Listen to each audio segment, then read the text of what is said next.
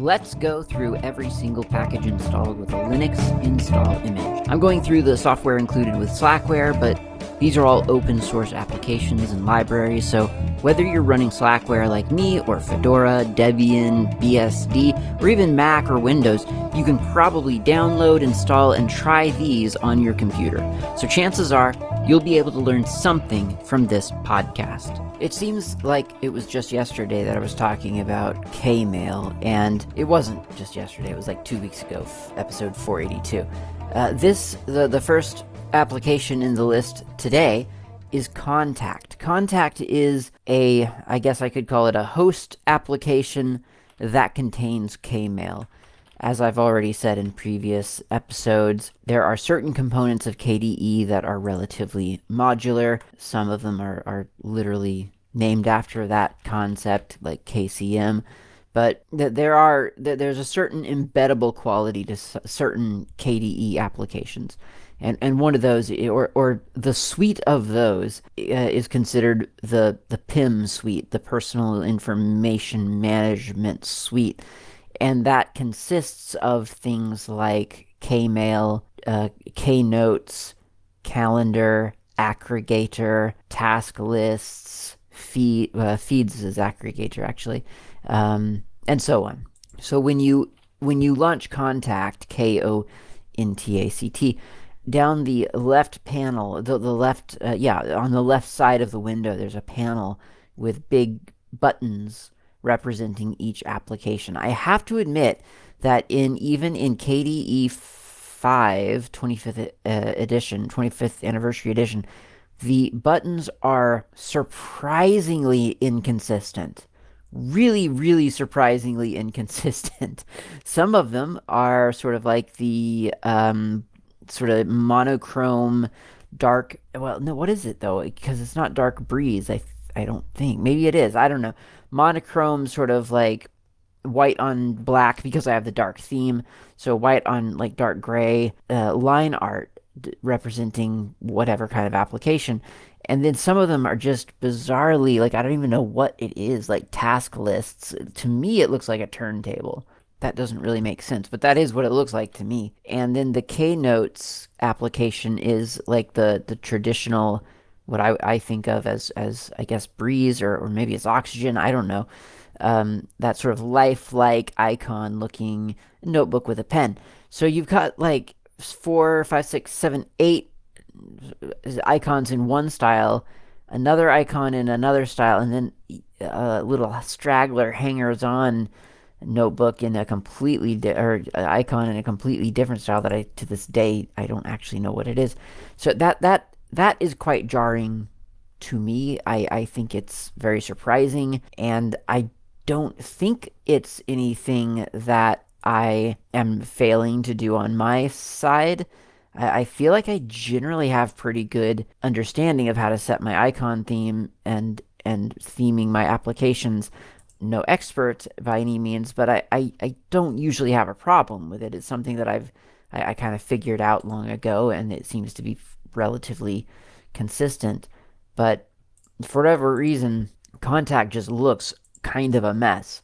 That said, I guess I've gotten used to it because I do use Kontact all the time, and I kind of don't really notice it on a daily basis. But I feel like if I were to show someone this application and tell them that this was a very exciting application where they can find all of their personal information and contacts and so on, I do feel like I would feel like this is a little bit weird. Like that I would be a little bit, I would want to try to fix that. And I don't know how I would fix that because it doesn't really seem to be an option.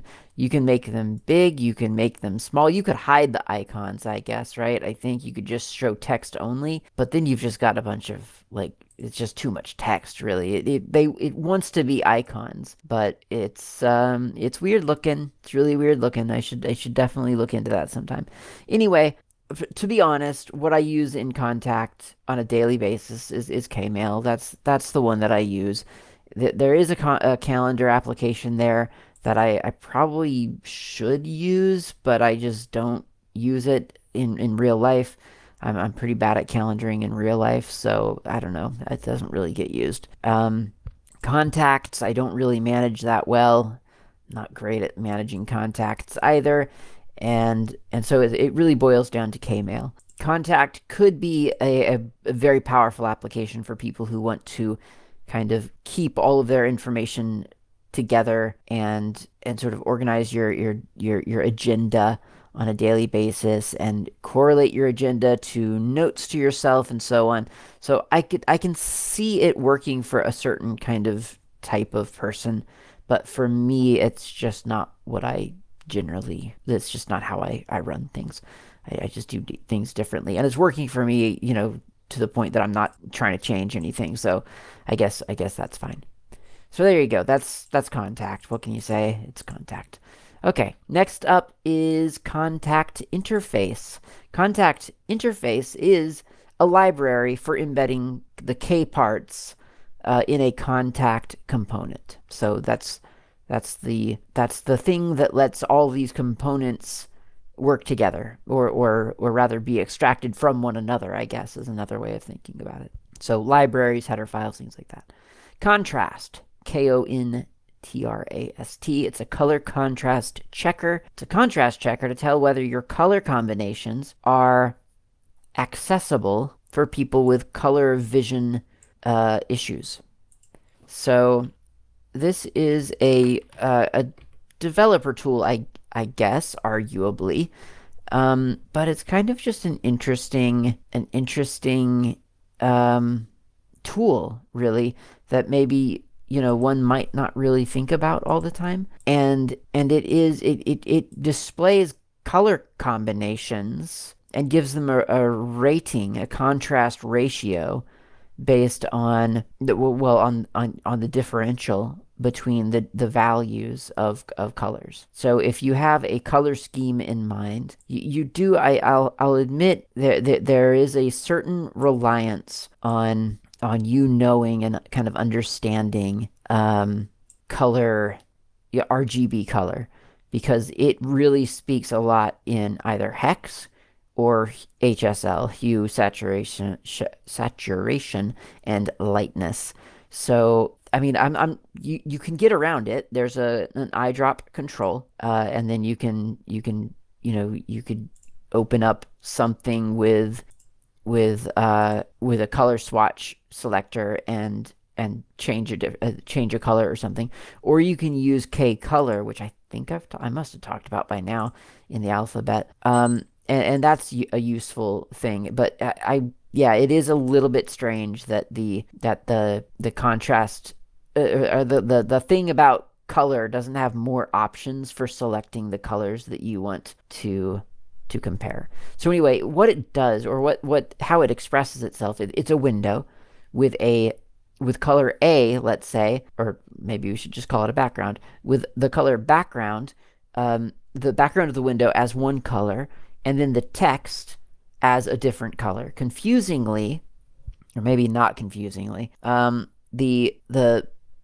the text that you see, the report that you see on the color choices that you have made, changes color. Maybe, you know what? Maybe this is actually a stroke of brilliance. But the controls, the things that control the text and the foreground, they do not change. I mean, unless you change the background color and the text color to be exactly the same thing, then they will shift. But it's kind of cool because that way, I guess your report, if something's very low in contrast, you're looking at something like 1.7 contrast, and you think that's really hard to read. Well, yes, it is. So that's the problem. And then you can adjust the hue or the saturation of one, or the lightness of one thing or another, and you can watch the contrast ratio go up or down. And ideally, this will help you figure out what's pretty good for sort of accessibility purposes. I mean, ultimately, accessibility is flexibility. Has no one said that before? That's really catchy. Accessibility is flexibility. Anyway, ultimately, accessibility is flexibility, because you just can't really know what one person's, in this case, eyes are going to be happy about. So, for instance, here's a white background. Background is almost F there. FFF, FFFF. And I've got some text that, according to this ratiometer, the contrast, is a ratio of 5.85. And that, I mean, that's not great. It's 0 to 10 is the ranking, 10 being the best. So this could be better. And I could make it, oh, it's actually 0 to 21, I guess, or more maybe, who knows? Because I just put 000 as my text and FFF as my background. And it's a contrast ratio to 21. Yeah, I guess that would necessarily have to be the maximum. So anyway, 21. So black text on a white background. What could be better than that? Like, what could be more contrasty than that? Well, believe it or not, it depends. Some people's eyes can't differentiate little glyphs of dark color against a big screen of white. Whereas sometimes it's the other way around. Sometimes the dark background is better for, or no, sorry. Some people, benefit from the bright white because it causes their irises to open, and now they can see the text better. So it really does depend on a lot of different things. And of course, with color blindness, you have different shades that people do or don't see in the same way that you do. And frankly, everyone sees a little bit differently, right? I mean, we all have different interpretations of what color is, or what is red, what is blue, and so on. So while contrast is probably a very useful tool, and in some ways I almost feel like it kind of just reinforces, maybe, in a way, what's kind of more or less obvious. I mean, it's a thing that just kind of puts a number on something, and really, if you really think about it, you kind of know what is successfully contrasted between two different things. And the way that you know is that the values, the hex values, are at different ends of the spectrum. That's contrast. So if you leave something as 000 and you make something else FFF, then you know that those are contrasted to one another. So it's a nice sort of pre-flight tool. You can see some of the choices, some of the effects of the choices that you're thinking about making, which can be useful because if you're sitting there with a design document from your branding department and you're tasked to combine a couple of different colors with one another, and you think, well, that doesn't seem to really be working for this contrast. It just doesn't seem like those two things are different enough. Then you can talk to whoever you need to talk to, and then try to remedy that problem. So it is very useful. I think, however, it does need to be taken with a grain of salt because, as I say, people are different. We see colors differently. Different people's eyes interpret different things in different ways, and sometimes like really surprising and almost unpredictable ways for many of us. We don't think of that being a problem because we didn't know eye proteins did that specific thing, or we didn't know retinas could be like that, or whatever. So many of us, we have personal experiences about what quote unquote normal vision is, and then we realize that someone else has something completely different. So it's a really important thing to look at. I kind of wish they also had sort of, I wish they had also incorporated different sizes of text. I think that would have been a nice feature for this as well. But as it is a very nice sort of pre-flight application just to really kind of reinforce for you that yeah, you might think this is perfectly visible and everyone would be fine with this, but you run it through here and you realize, oh, I'm just like in the 5s or 4s or 8s or 9s. How could I make that even better for even more people? As I say, flexibility is actually, I think, ultimately the right choice. And by that, I mean, don't hard code your color schemes in anything. It doesn't, whether it's an application or whether it's a website, just don't hard code it. Let your users figure that out for themselves. Let them adjust their theme, let them adjust the look and feel of an application, because only the user knows what works for them. Obviously, in open source, this tends to be sort of a default feature, that it tends to be something that people just expect to have built in to their applications. And that's great. That's encouraging. It's beautiful. It is often shocking when you come across an application that doesn't allow you to customize the theme, that doesn't allow you to change the font size, and so on. But it does happen, even in open source, and it shouldn't. Flexibility is really important because you can't anticipate what other people are going to require for them to be able to use your application, your website, or whatever. So leave it up to the user. So important. That was a good conversation. Now let's have a conversation about konversation. Konversation is a application for IRC. That's Internet Relay Chat. This is a graphical interface for chatting over IRC. Konversation with a K. Konversation. I used to use this a little bit, but honestly, when I was doing IRC actively, I would just use IRSSI. That was my chosen platform, I guess, and that worked quite well for me. I never really came to rely on konversation, really. That said, it is really nice, and I think ultimately, I really do think that for IRC to be really a great experience, the more features you can have on the client side, the better. Now, sometimes that means it runs in a terminal. So that's sometimes IRSSI is the most featureful interface for IRC because that works on your device, or that's, you can run it on your little Raspberry Pi server in a tmux session and just have it on all the time and then connect to it from remote locations. So sometimes that's the right answer, but other times it's not. And sometimes the GUI application is the nice way to interact with IRC. And that's what konversation sort of provides. Konversation, for instance, it can alert you when you're mentioned in a conversation. I mean, yes, you can probably get a plugin for your terminal-based application or maybe your web-based IRC client or whatever.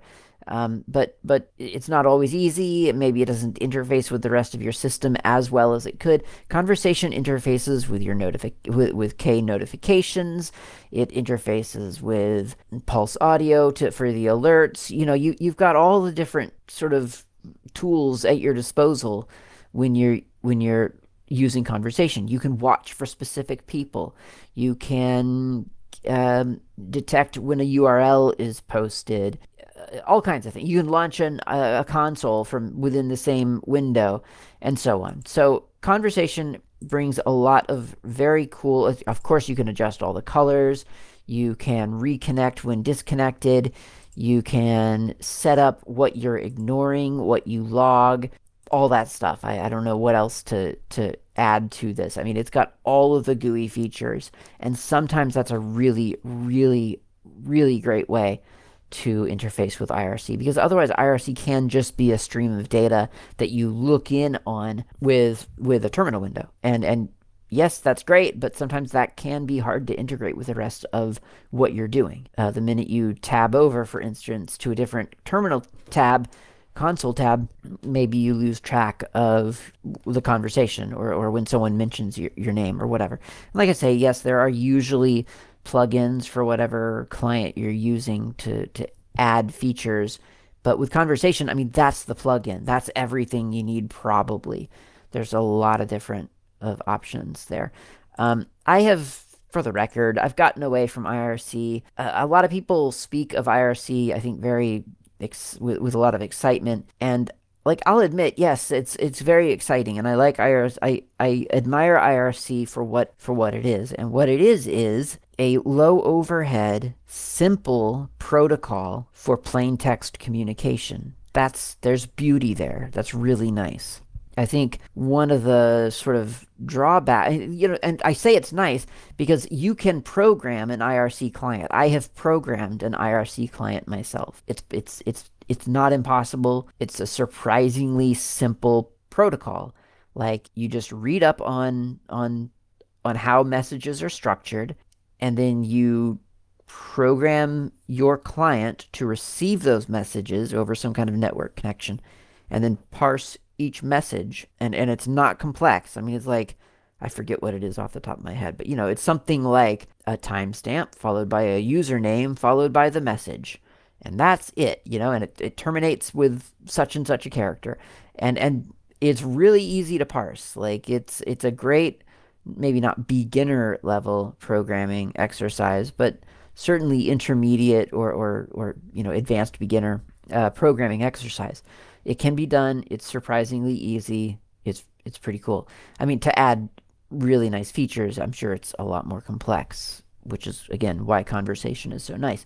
But it is a nice little protocol. It's very cool, very easy to get to.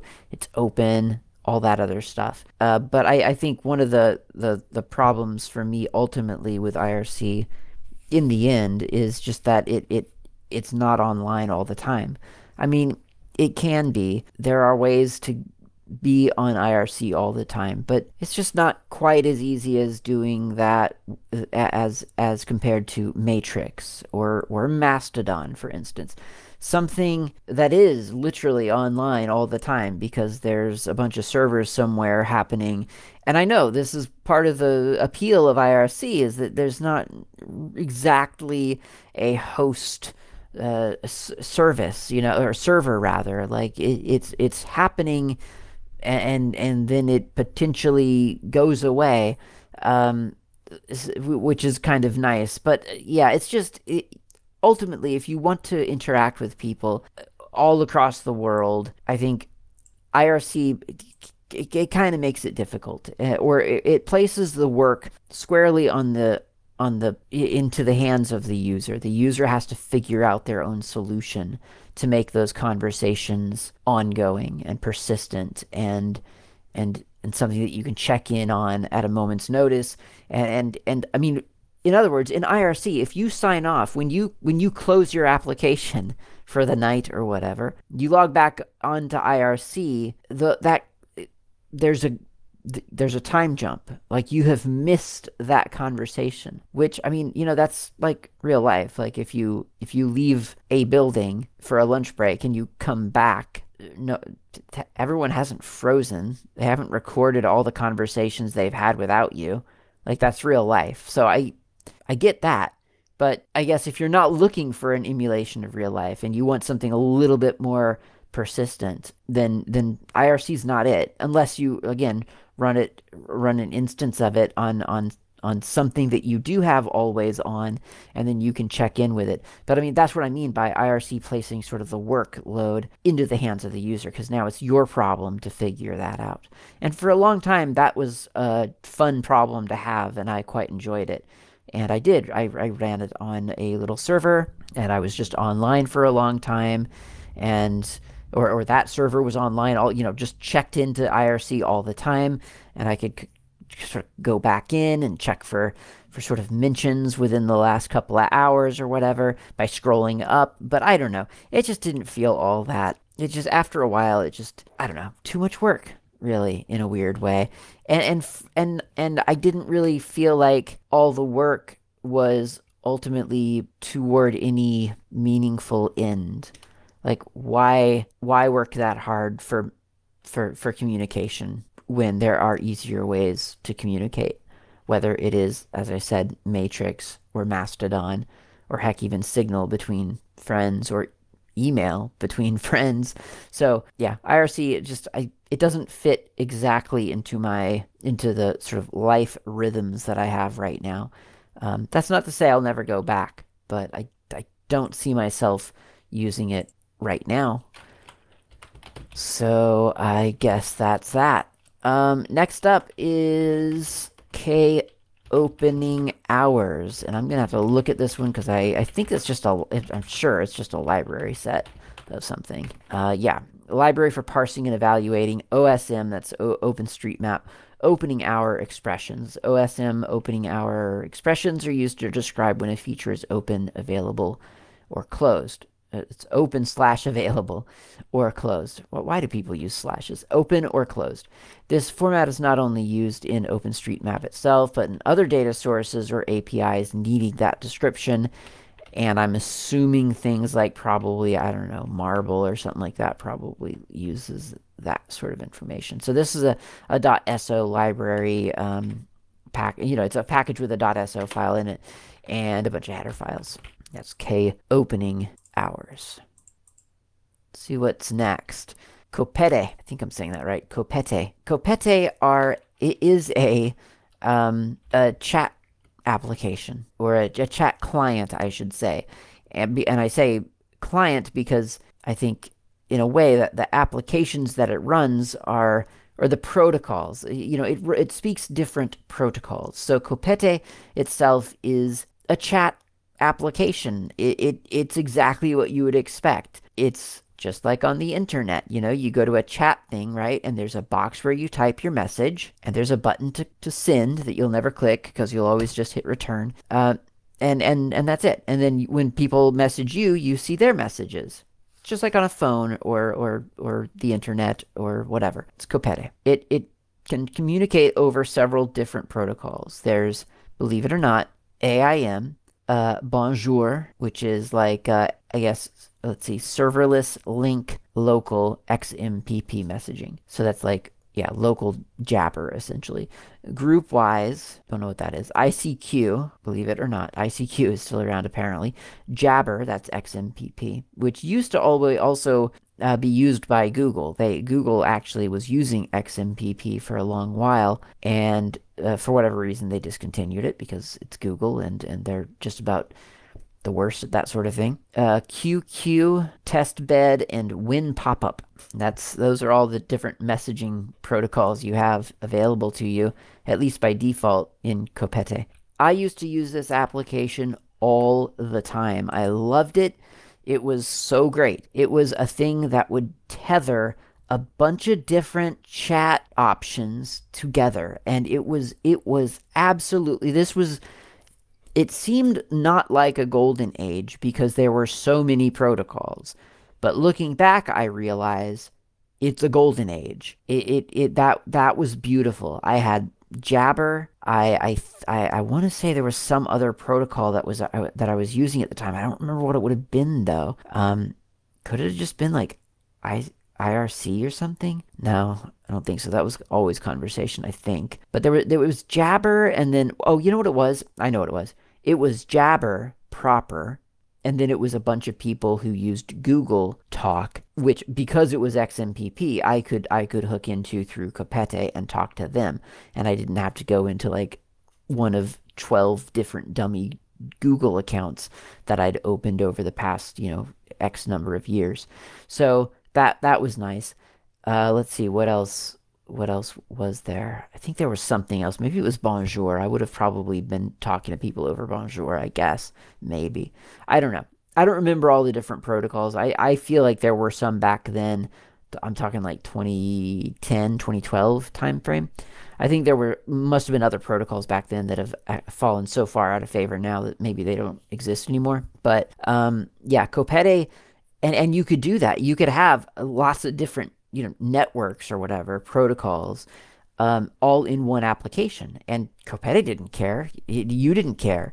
It was just, you could just receive all kinds of messages from all kinds of people in one application. It was absolutely sublime. It was the best. It was the best thing ever. And now if I could do that now, it would be great. I mean, I have so many chat clients open at any given time. I have a whole desktop dedicated essentially to chat protocols. Or they're not protocol. I mean, they are, but they're not apparently good protocols because no one's tapping into them. There is Signal. There's Google Chat. There's Discord. with a D, not discourse, the good one, Discord with a D, the closed source one. There's which I mean, at least they have a client for Linux, right? So there's what did I say? Steam, Discord, Google, Signal. I guess that's it. Actually, that's four things though. Oh, Matrix. What am I talking about? Five things. There are five different protocol or yeah, protocol applications, whatever, uh, that I use to contact various different people, and if I want to be available to those people, which I generally do, then they have to be open somewhere, and so they're just kind of running on my desktop at all times, and it just feels a little bit silly to have all of those different applications as if though I care about the applications. I don't care about the applications. Like when are programmers look, open source programmers are amazing and they're doing great. Open source protocols are amazing. They're doing great. I just don't know how to get everyone to recognize that. And I don't know why the average person seems to want to latch onto an application.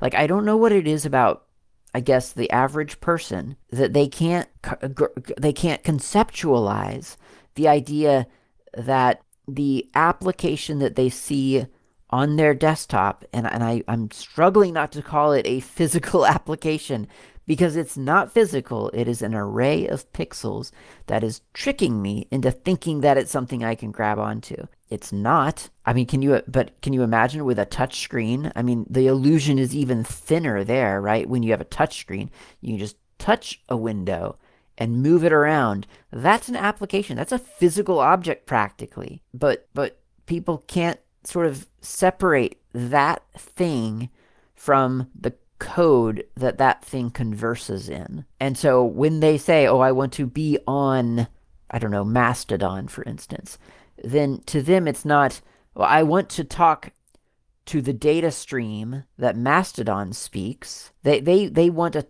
sort of, again, sort of quote unquote physical, quote unquote tangible thing that represents Mastodon or that represents Matrix or Discord or Steam or whatever other Google chat meetup hangout talk, whatever other XMPP, whatever other thing exists. They need it to be sort of bundled up in an application. And I don't understand why in the 21st century we haven't been able to train people to think you don't need a single application to represent a single concept. You can have a concept that you cannot visualize, you cannot grasp, and we can use that concept in any number of applications, whether it is your video gaming client or your phone chat client or your desktop chat client or whatever. We could just use those protocols and put them into things that you're already using. I just don't understand it. And ironically, supremely, the supremest ironicism of all is that the most popular cross-platform operating system and application rolled into one, the internet, or specifically an internet browser, represents exactly that, right? Like everyone uses their browser, and somehow they're okay with the concept, I guess, that a browser isn't a single application and does talk different functionally, let's call them protocols. I mean, they're websites, but you load that into a browser. The browser is a client. Surely people don't think that Gmail exists in their browser. I mean, people know that, right? Maybe they don't. Maybe that's why people still gravitate towards single sites. Like people don't use Gmail in their Thunderbird client. They don't use it in Outlook. Or are those the only two mail clients that exist now? Probably.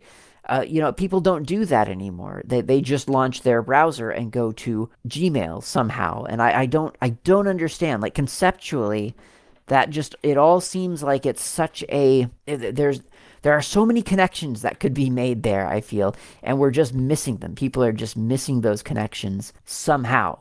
I don't know how. It's like there are so many, like think about it, right? There's the web browser. You type in essentially a command, right? So in a web browser, you could say that that URL bar is a terminal. It's a command prompt. It's a command line. You type in a command like Gmail or I don't know, what do people use on the internet? Um, Trello, or what else do people use? Reddit. Like people go to websites. I don't know what websites people go to, honestly. Netflix, there's one. You type that in, and an application, functionally, an application launches in that window. That that application doesn't live in that window. You know that you are essentially tapping into a protocol, right? A concept that exists elsewhere. You are tapping into its stream and pulling its data into a presentation format for yourself. So if people are okay with that to such a degree that they've many people have basically replaced desktop applications with the internet, or with a browser, the web browser. So they're okay with that, but how is it that they cannot also conceptualize things like, here's an actual terminal, you can type commands into it. Here's a client. You can tap into data streams out there, like chat data streams and so on, and you could join like little networks and interact with people and so on. I do not understand how those connections, those neural connections, just aren't being made. I don't know. Ultimately, I want to just blame, us, you, me, dear listener. Sorry, the technologists. Like we're not. I guess ultimately we're not communicating this correctly. We must not have explained it correctly. We must not be thinking of it correctly. I don't know. We're not explaining it like people are five. We must be doing something wrong because people just aren't getting it. But it may be more complex than that. Let's go get a cup of coffee and process what I've just said. Some hard truths there. Like, this is a big conversation, and I didn't exactly expect kopete to be the thing to make me think about it. Although really it was the combination, conversation, kopete, that it kind of really accentuated it for me. But yeah, let's go get some coffee. We'll come back and talk about Mastodon, actually.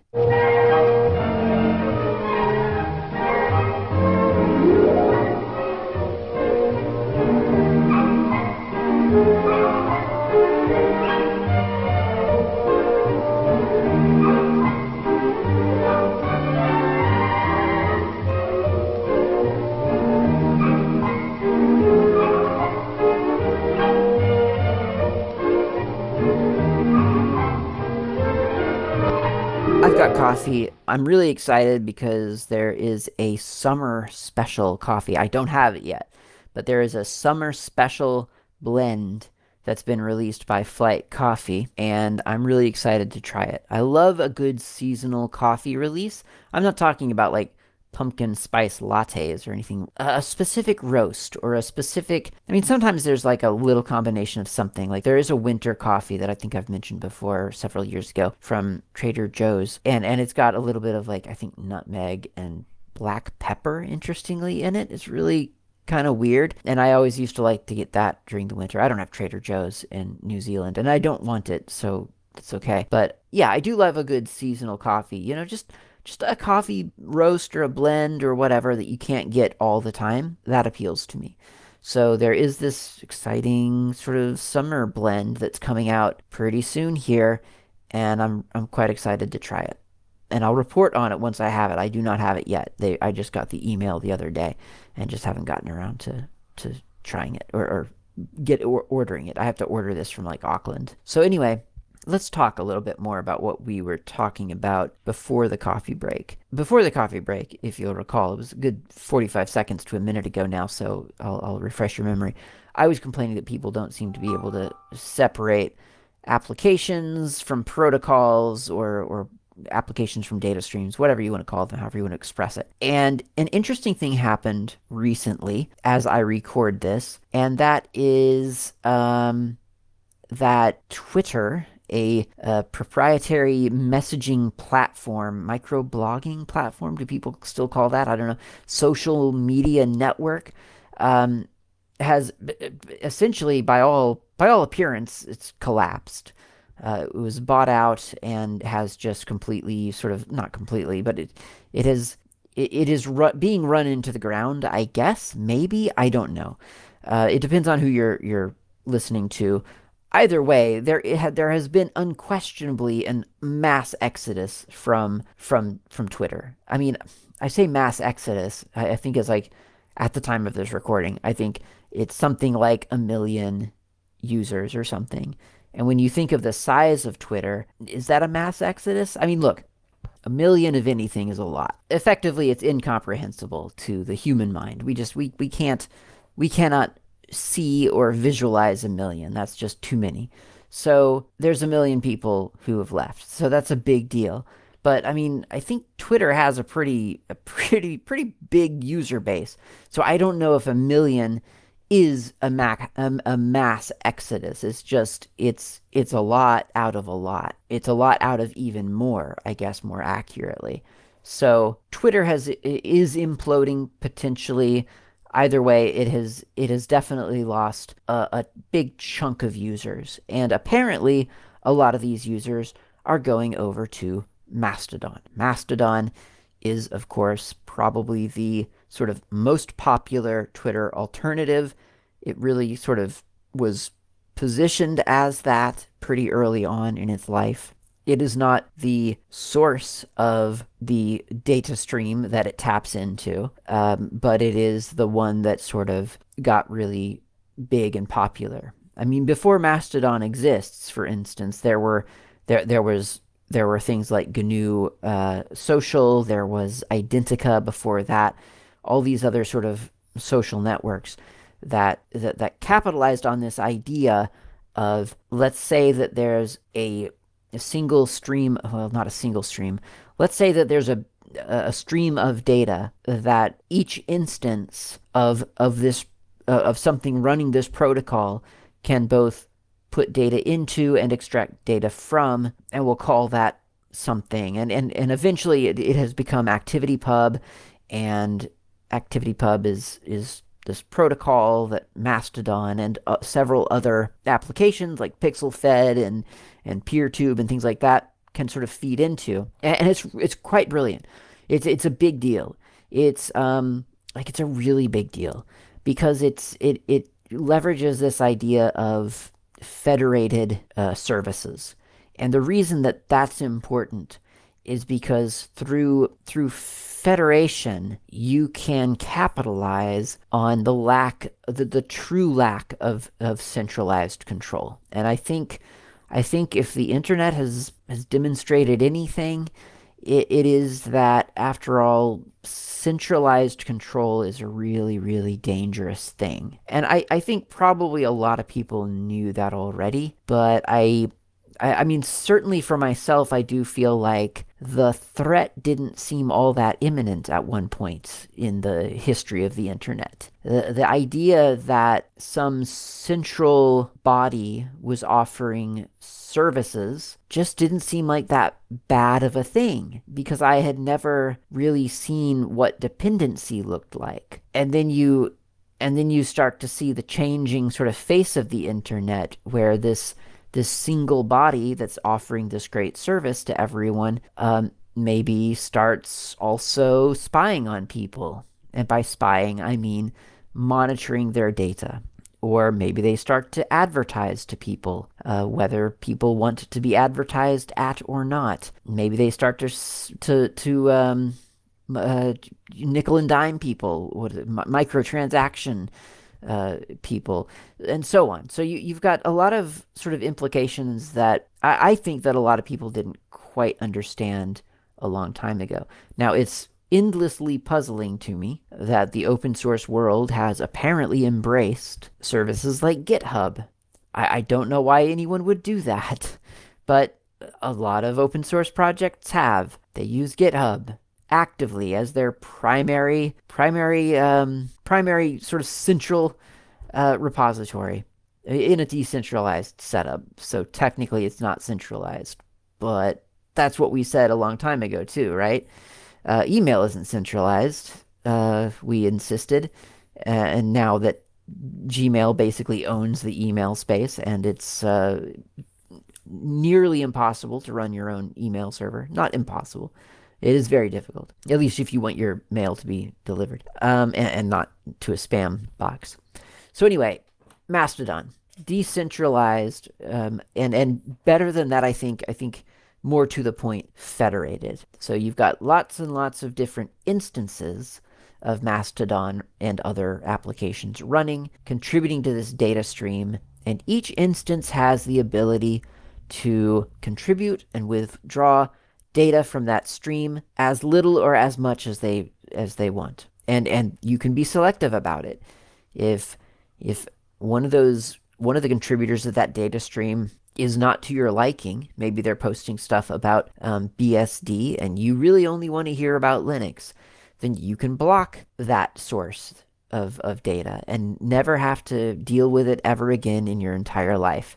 It's a beautiful, beautiful thing, and it demonstrates very effectively the power of a federated internet where individuals control how they want to connect to this big, seemingly monolithic information superhighway, if I may coin a term. Oh, I think someone already coined that term, actually. But it's a big deal because it gives users a significant amount of control. At the same time, it's kind of funny because Mastodon itself is, if we think about it, binding sort of a protocol to an application, right? I mean, if you really think about it, if people are signing up for Mastodon, then in most people's mind, they're signing up for this specific website, this Mastodon website, whatever it is. And that's where Mastodon lives, right? That's where the activity is. And of course, you and I know that it's not. That's just an interface into this bigger protocol, and you don't have to have Mastodon.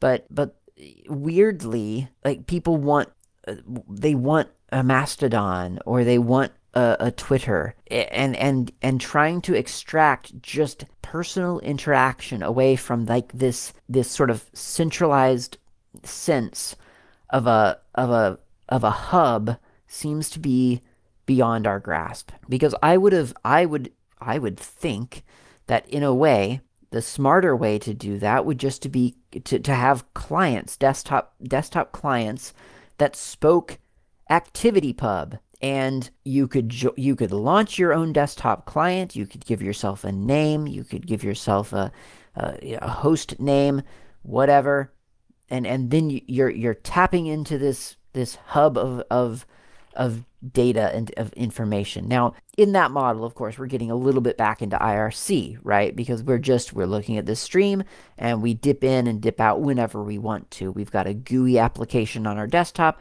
that gives us some extra things like, hey, create a filter and filter out all of this stuff, but highlight all of that stuff for me. That sort of thing.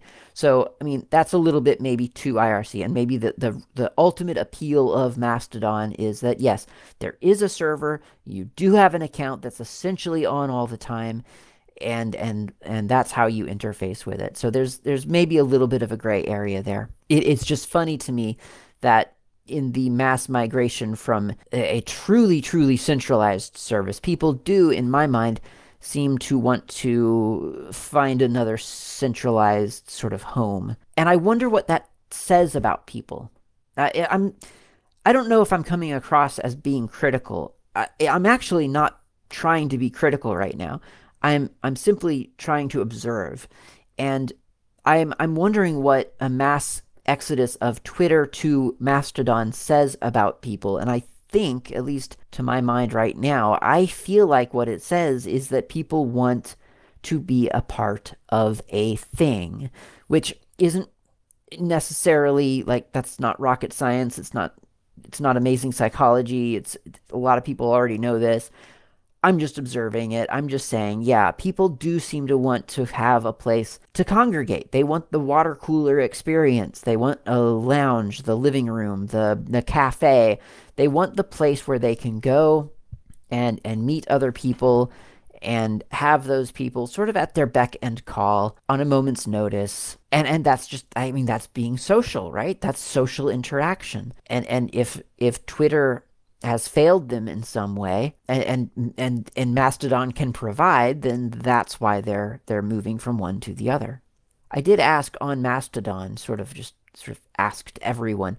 If you're on Mastodon, by the way, if you've been on Mastodon for a while, then you'll know that right now, as I'm recording this today, November 9, 2022, the influx is staggering. I mean, it really is. It is like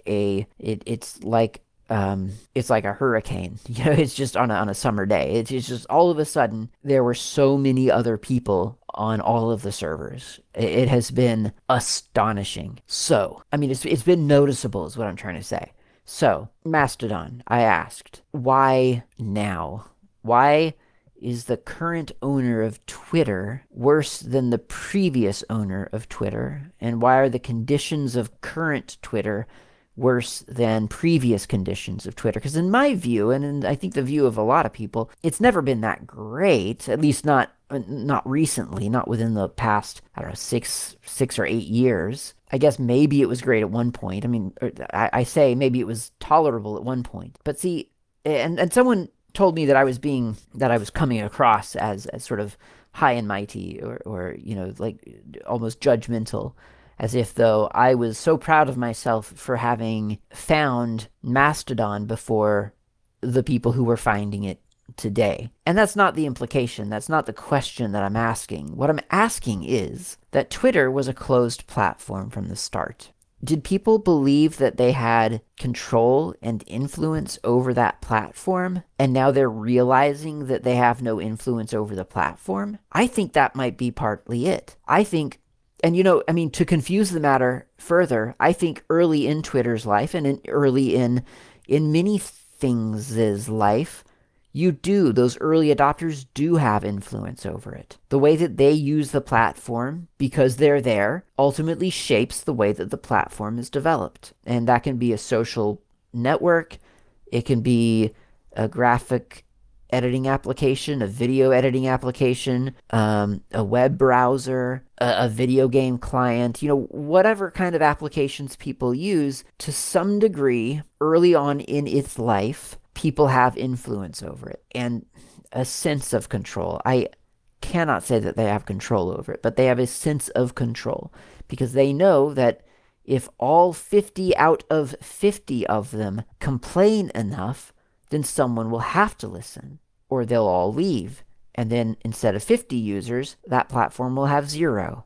But once that platform has 100, 500, 5,000, 10,000, 100,000, a million plus, all of a sudden that influence is, well, non-existent, really. And I think different platforms have different ways of handling that.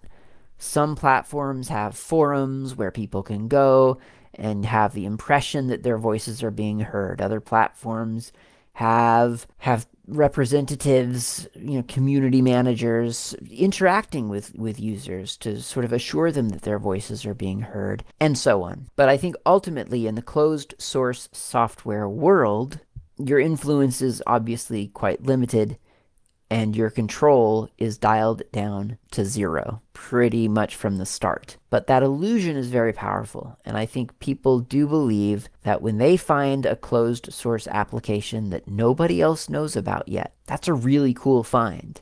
That's exciting. You found something. You found something that you really enjoy. It makes your life better. This is exciting. You want to share it with others. You want to help shape it.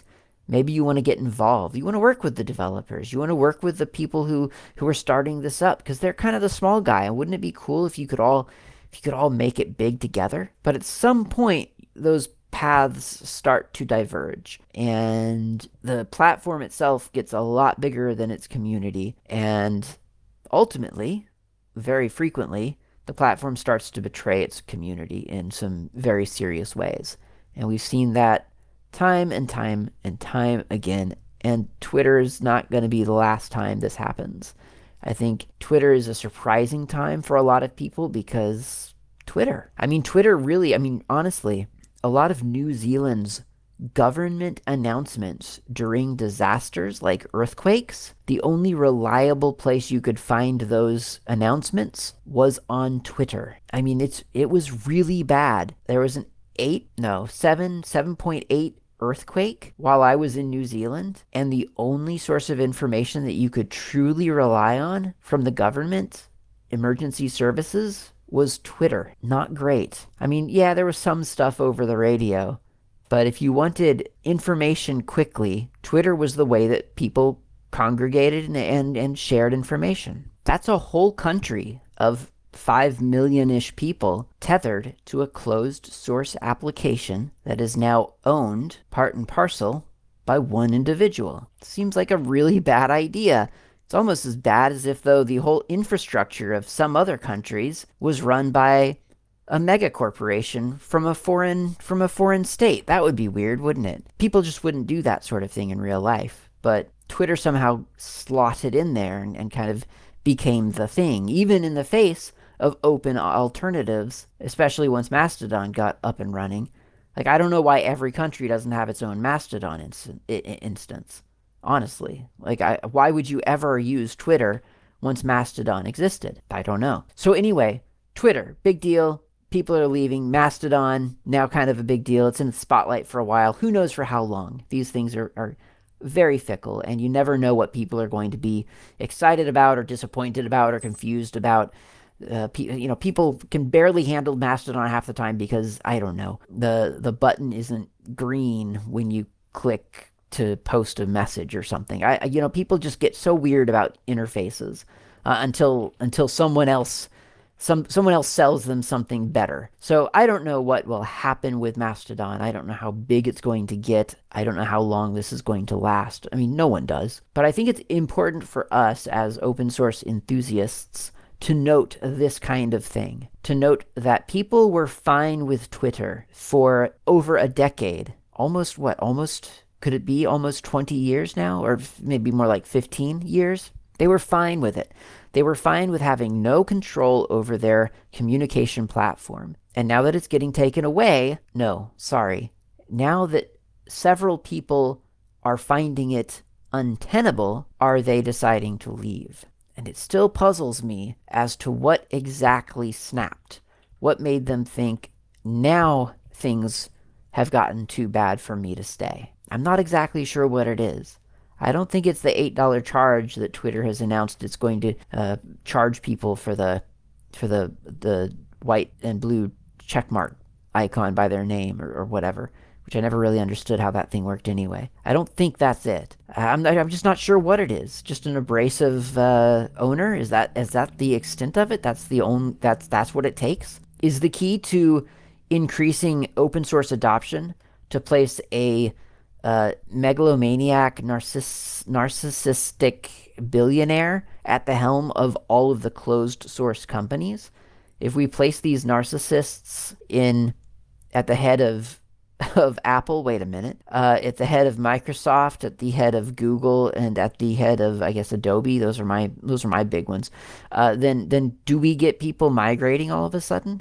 Like, what really is too far? And it concerns me, I guess, that quote, too far is apparently mostly a personality trait. And it's got nothing to do with personal liberty or control over your own data and sort of insight into the code that you're running and so on.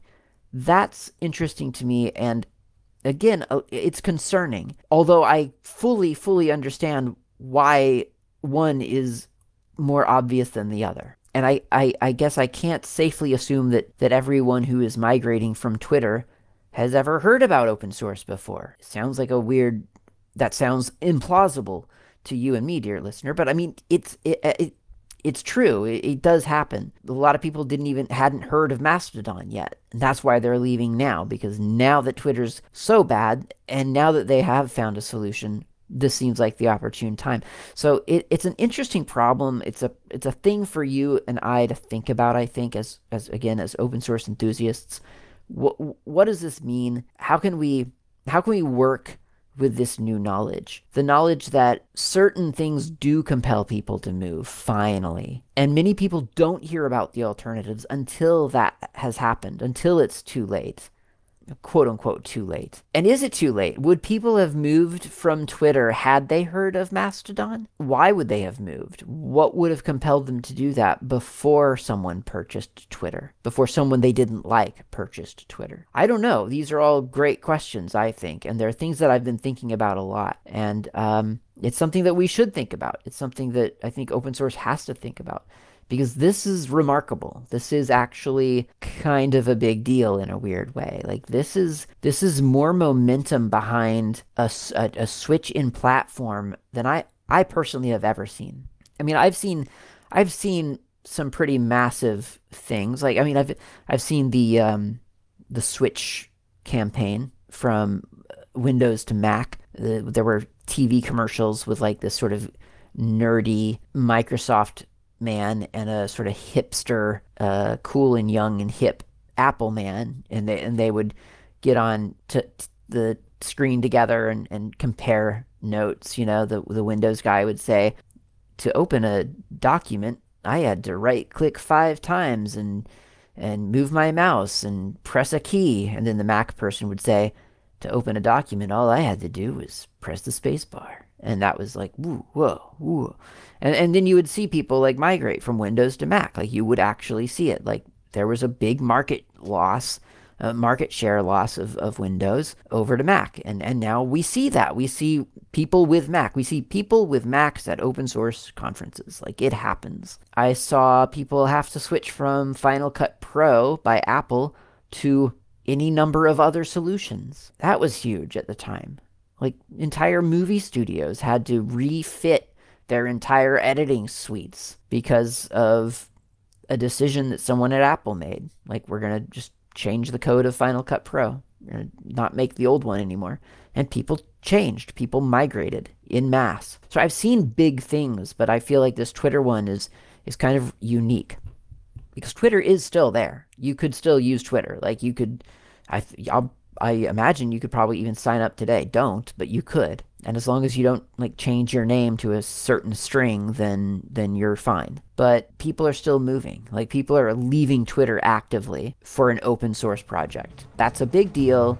I just don't understand it. That's all. I guess we'll just have to continue thinking about it until next time. Thanks for listening.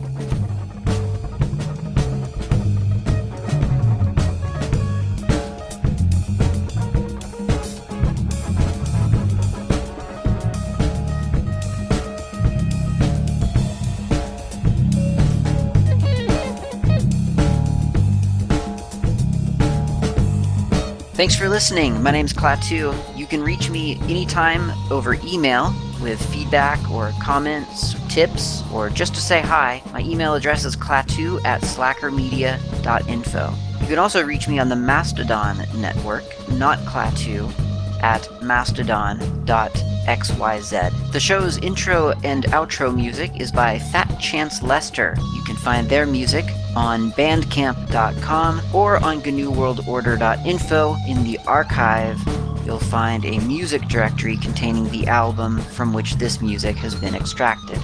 Until next time, thanks for listening and keep the source open.